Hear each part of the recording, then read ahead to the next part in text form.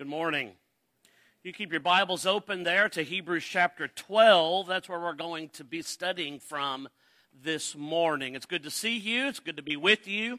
We have this good opportunity to worship our God together, and now the good opportunity we have to study from His Word.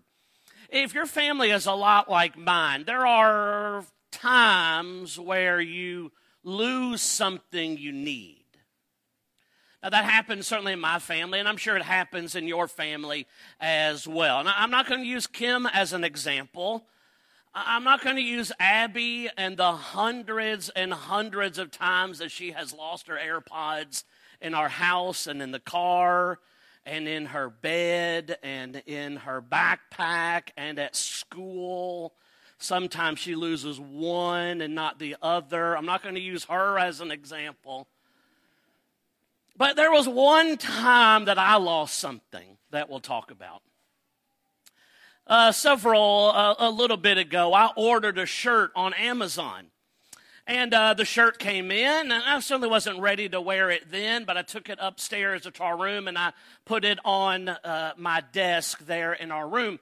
And some time went by, and that shirt went somewhere. Now, I don't know who's to blame or where that shirt went, but it went someplace because when I went to go get it and to open it up and to put it on, that shirt was gone.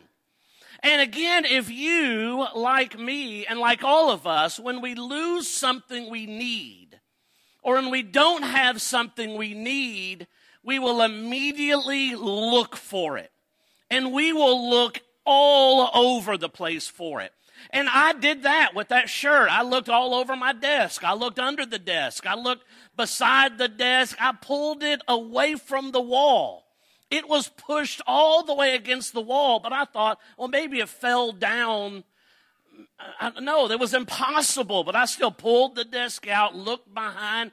I looked all around. I looked on the bed, under the bed, in the closets. I looked in rooms that the shirt had no business being in. I looked in the pantry. I looked in the oven and the microwave. I looked everywhere for this shirt.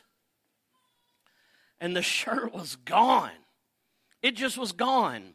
But I spent lots and lots of time and energy looking for this shirt. And of course, I employed my family to help me look for the shirt, and nobody could find the shirt. But that's what we do.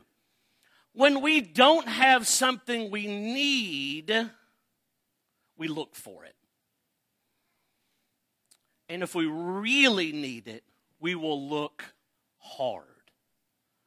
And we'll look a long time. Now, I want you to keep that thought in your mind. It's a part of our reality. It's a part of something that all of us have done. It's something that all of us are familiar with. I want you to keep that idea pinned in your mind as we study from Hebrews chapter 4. Because there's a point that the writer will make, Hebrews chapter 12, 1 through 4. But there's a point that the writer will make. In these first 4 verses, he will bring to the forefront 2 things that we need. The first thing is endurance. We need endurance. We need it. And the second thing that we need is encouragement. We need it. We need endurance. We need encouragement. I want you to keep those things in your mind. Here are things that we need. And guess what the Hebrew writer tells us to do? You look for it. And so that picture, that analogy, I want us to play off of this morning. We need endurance. We need encouragement. We are told to look for it. Let's read verses 1 through 4 again. And I want you to be looking for that analogy. Hebrews chapter 12, beginning of verse 1. Therefore we also, since we are surrounded by so great a cloud of witnesses, let us lay aside every weight and the sin which so easily ensnares us, and let us run with endurance the race that is set before us, looking unto Jesus, the author and finisher of our faith, who for the joy that was set before him endured the cross, despising the shame, and has sat down at the right hand of the throne of God. For consider him who endured such hostility from sinners against himself, lest you become weary and discouraged in your souls. Now, I want you to be looking for what we had just talked about. What's the writer want? He doesn't want you to be weary. He wants you to have endurance, and he doesn't want you to be discouraged. He wants you to be encouraged. And in order for those two things to happen, we have to look for them. But what God does for us here is he tells us where to look. The very outset of this are three different places that we are told in this passage to look for these things. And that's where we're going to spend our time. And the first is this: you look back to the faithful. Did you see what he said in Hebrews chapter 12, the very beginning of this? Therefore, we also, since we are surrounded by so great a cloud of witnesses. Now, we are on the very heels. Yeah, it is a new chapter, chapter 12. But we are on the very heels of a chapter that we are familiar with, right? Hebrews chapter 11, where over and over and over, one after the other, after the other, after the other, these men and women who exhibited incredible faith. They endured. They were encouraged. They were victors. They were winners. And the Hebrew writer says, I want you to look back. I want you to look back and learn from them. You think about them. You focus on them. They are witnesses for you. Now, we see that word, and I don't want you to be thinking about that they are spectators, like they are hovering over us, watching, but they are speaking for us. They are helping us. In a lot of ways like God did for them. You could go back to Hebrews chapter 11 and see the same phraseology used over and over again. Look at chapter 11 and verse 2. We can see really 1 and 2. Faith is the substance of things hoped for, the evidence of things not seen. For by it the elders obtained a good testimony or witness. Look at verses 4 and 5. By faith, Abel offered to God a more excellent sacrifice than Cain, through which he obtained witness that he was righteous, God testifying of his gifts, and through it, he being dead still speaks. Verse 5, by faith, Enoch was taken away so that he did not see death, and was not found because God had taken him. For before he was taken, he had this testimony that he pleased God. Even at the very end of this chapter, verse 39, and all these, having obtained a good testimony through faith, did not receive the promise. So the point that's being made is these men and women, they are there for us to lean on, to learn from, to look to. There's a passage that you're probably familiar with in the book of Romans, in Romans chapter 15 and verse 4, a passage that oftentimes we'll go to in talking about the validity of the Old Testament, the necessity of the Old Testament, the importance of it, the reason and why it can help us. But again, for our study this morning, maybe you'll take notice of something different. In Hebrews chapter 15 and verse 4, Paul, in writing to the brethren in Rome, says this: for whatever things were written before were written for our learning. That's a part of the verse that we lean on the most. But listen to the end of that. That we, through the patience and comfort of the Scriptures, might have hope. I mean, that sounds like a lot to me, endurance and encouragement. That we have these stories, we have these men and women that we can look to, that we can learn from, that can help us, that can bring us patience, that can bring us comfort, that can bring us endurance, that can bring us encouragement. These are things that we need. We need patience, we need endurance, we need comfort, we need encouragement, we need those things. How do we get that? Well, we've got to look. We can look. We can look back. Now, there's a lot of applications that come out of that. The easiest one is I've got to be willing to open up the Holy Scriptures. I've got to be willing to see. I've got to be willing to look. I've got to be able to read. I've got to be willing to study. I've got to be willing to meditate. I've got to be willing to lean on all of the stories and all of the characters that God has given me. Because that's what He has done. I mean, this book is not intended to just be a history book that imparts upon us facts of men and women who have lived in the past. That's what history books do. They tell us about men and women who did this and said this and said this, and they lived from this time and they died at this time, and that's where they are and that's who they are. That's not what God's book is intending for us to do with the people that we see. Yes, they lived, and yes, they did things, and yes, they said things, and they lived and were born, and they died, and they were real. All of that is the case, but they're not given to us just so we can learn the facts of them, but they are given to us so that we can lean on and learn from them. So how does that work? Well, listen, you're having problems in your family. Are you having problems getting along with family members? You're having problems getting along with brothers and sisters, with parents, with spouses. You're struggling getting along with your family and how to deal with that. You turn back to the book of Genesis and you read a little bit about Joseph and how he dealt with his family. You think the weight of your job is too much to take sometimes, and you are just sulking underneath the weight of that responsibility? You're struggling with how to deal with that and how to handle that? Well, you turn to the book of Exodus and you read about how Moses dealt with his job and how he dealt with that weight and responsibility.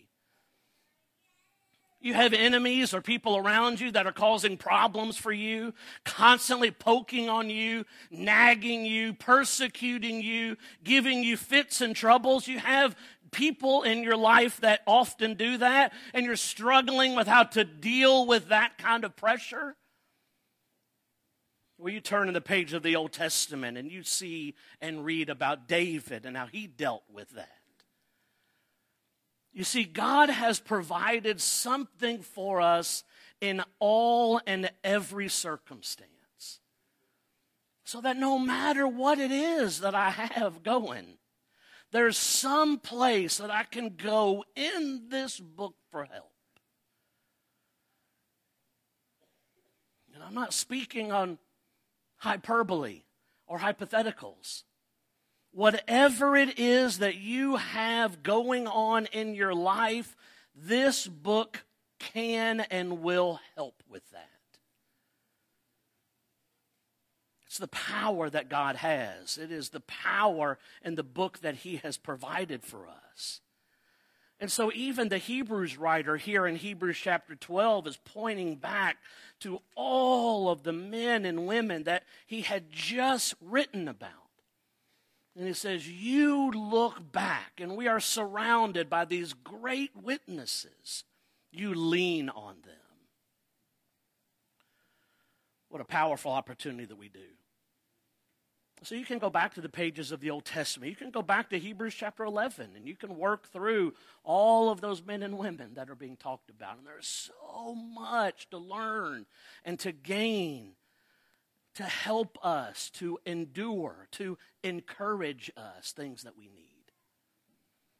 Now, a very quick aside, as a group here over the next several months, we're going to do some of that together. We had a theme in the very first trimester. Where elders have decided to do something a bit different and give us a couple of different themes throughout this year. The first trimester, our theme was Soldiers of Christ, and we spent those first 4 months talking about that theme. The last trimester of the year, we'll have another theme that the elders will introduce for us. But here in this middle trimester, we don't necessarily have a theme that we're going to be working on together, but John and I have decided that we're going to use as a springboard Hebrews chapter 11, specifically Abraham and his life, And we're going to work through in various lessons and looking to Abraham and doing some of the very practical things that we're talking about here. What can we see in the life of Abraham that can help me when it comes to endurance and encouragement? I'm looking forward to that study. But back to Hebrews chapter 12, it's not just looking back to the faithful. He'll go on to say, you want endurance, you want encouragement, you have to look at yourself for that. You've got to look at yourself.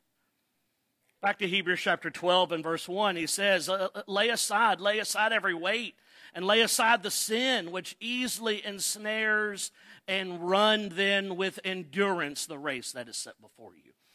You need endurance, you got to lay aside weight. You need endurance, you want to run this race, you got to lay aside sin. You got to lay aside those things. And I do find it interesting, and I want us to be honest with ourselves, that the Hebrew writer gives us both of those things because he is talking about different things.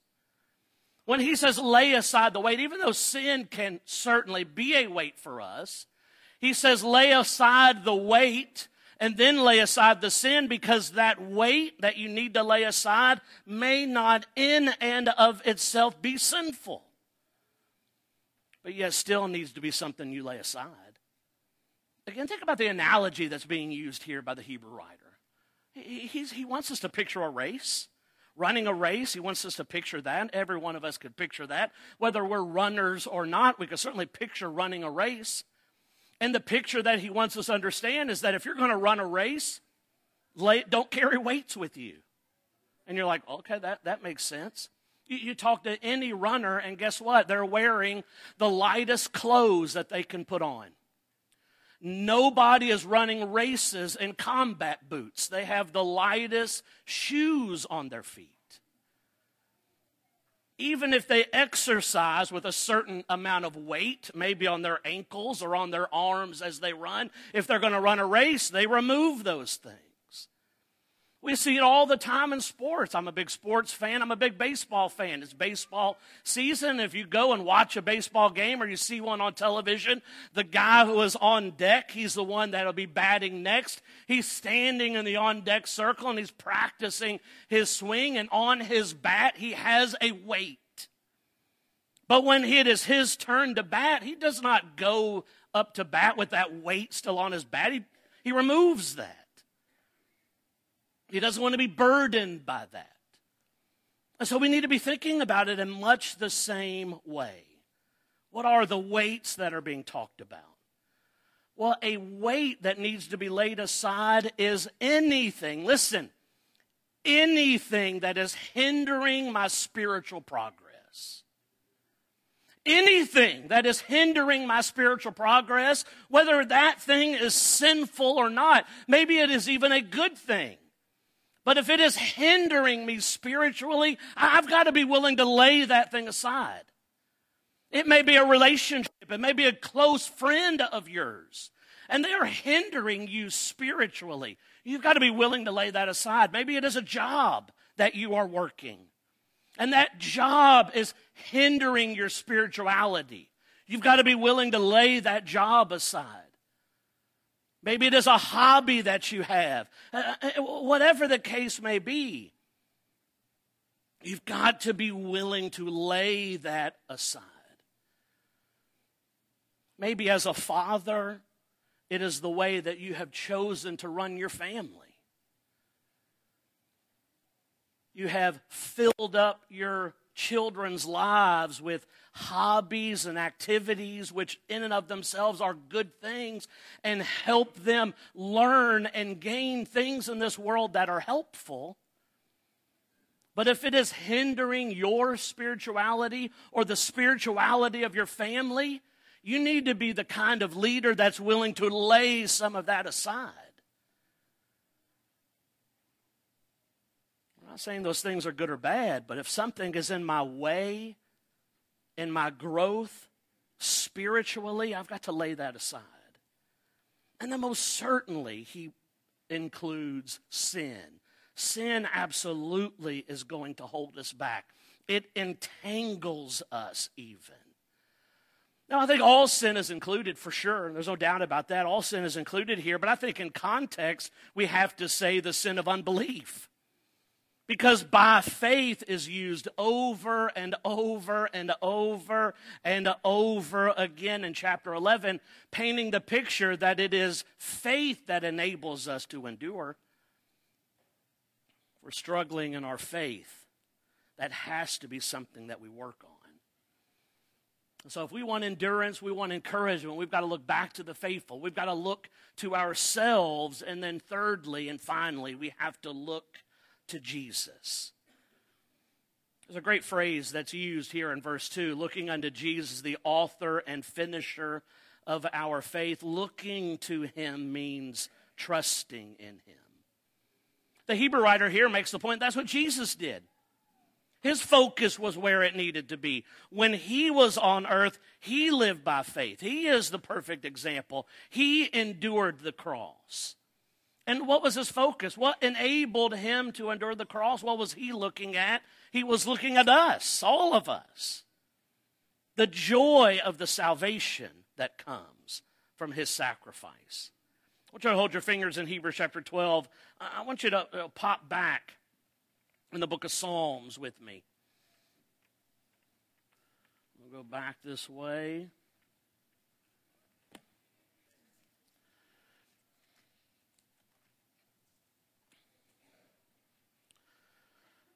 Psalm 16 is where I am. Psalm 16, beginning in verse 8. It's an incredible messianic psalm that is given to us here. And listen to the points that are made here in Psalm 16, beginning of verse 8 to the end of the psalm. I have set the Lord always before me.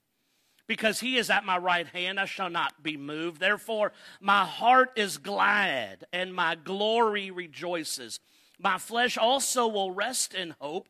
For you will not leave my soul in Sheol, nor will you allow your Holy One to see corruption. You will show me the path of life. In your presence is fullness of joy. At your right hand are pleasures forevermore. It is this incredible psalm of joy that Peter will reference in Acts chapter 2. He'll quote directly from Psalm 16, referring to Acts chapter 2 and the fullness of that joy. And the Hebrew writer then encourages us to look to Jesus. It's the way that he lived. It is the perfect example for us in every way. And so let's think about these three things as we close. There are certain things that we need. We need endurance. Because the race that we are running is long. And it is wearisome. And it is tiring. And it is difficult. We need endurance.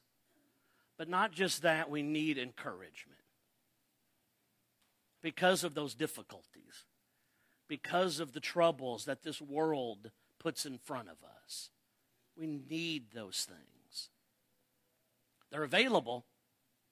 We have to look for them. We've got to look for them in our study, number one, and the way that we study. Number two, we've got to look for them in our honesty, in our own self-examination. What it is that I need. What are my shortcomings? What are things that need to be worked on? What are things that need to be laid aside? We've got to be able to do that honestly. And we've got to be focused on Jesus. He was able to do it. We can do it. And so as we close, I want you to think about a couple things. Throughout this book, the entirety of the book of Hebrews, the writer puts emphasis on future hope. Future hope. And that's what we are encouraged to do here. Looking to Jesus as his example, looking ahead by faith. The people in the chapter before, in Hebrews chapter 11, that was the point that was made over and over and over again. They lived for the future. And that is what enabled them to endure. For us, focus on Jesus. I want to close with a really quick story from Scripture, and it's one that I certainly think a lot about because it is so visual and it's so easy to put into your mind, and the point is so strikingly easy to grab. You're familiar with the story where Jesus' apostles were on a boat, and they were having difficulty because the seas were not calm. Jesus at this time is not with them, but he comes to them walking out on the water, and they see him, and they're afraid, certainly. Who wouldn't be, right? Walking out to them on the sea. They cry out to him to find out who it is, and they see that it is Jesus. And Peter, he says, if it is you, allow me to walk out to you on the water. And what does Jesus say? He says, come on. And Peter gets out of that boat by faith, believing that it was Jesus, focusing on Jesus, and walks on the water out to him. But what does the text tell us? When he loses focus on Jesus, when he's no longer looking at Jesus, but looking at the trouble, thinking about the wind, thinking about the waves, thinking about something that he is doing that he should not be able to be doing. He's no longer looking to Jesus. His faith weakens and he sinks. It is that story, that real story, that should drive us here in Hebrews chapter 12. We are surrounded by a raging storm, much like the one we had last night. But we are figuratively surrounded by that in wickedness. And we can sit back and we can be thinking it's so terrible and it's so hard and it's so awful and it's so impossible. And if that is our focus, guess what? It will be impossible for you. But instead of focusing on all that, let's focus on Jesus, who in spite of all of the storm, we can walk easily straight through it. And that is the point that the Hebrew writer is saying. Can we run this race? Absolutely. Can we run it with endurance? Absolutely we can. Can we be encouraged as we run? Absolutely we can. But if we're going to find those things, we must look in the right places. It's an incredible study given to us here in Hebrews chapter 12, leaning on Hebrews chapter 11, with a powerful message, focus on Jesus. Well, I appreciate you listening so well this morning. We've got a good crowd of folks with us this morning, a beautiful opportunity that God has provided us here to be together, to worship him, to praise him as we have done, to remember his sacrifice, to think about our relationship with him. And that's what this opportunity affords us. Tim is going to lead us in a song of encouragement, and it gives us the opportunity to do just that, to think about our relationship with God. And your relationship with God may not be where it needs to be. Maybe there is a weight in your life that is hindering your relationship with him. Well, I'm going to encourage you this morning to lay that weight aside. Maybe there is sin in your life that you are entangled in. And that's affecting, of course, your relationship with God. I'm going to encourage you, if you're a Christian, to confess that, repent of that, as God will be faithful in forgiving you. Or maybe that sin needs to be washed away in the waters of baptism, beginning that relationship that you desperately need with God. If we can help in any of those ways this morning, let us know as we stand and sing.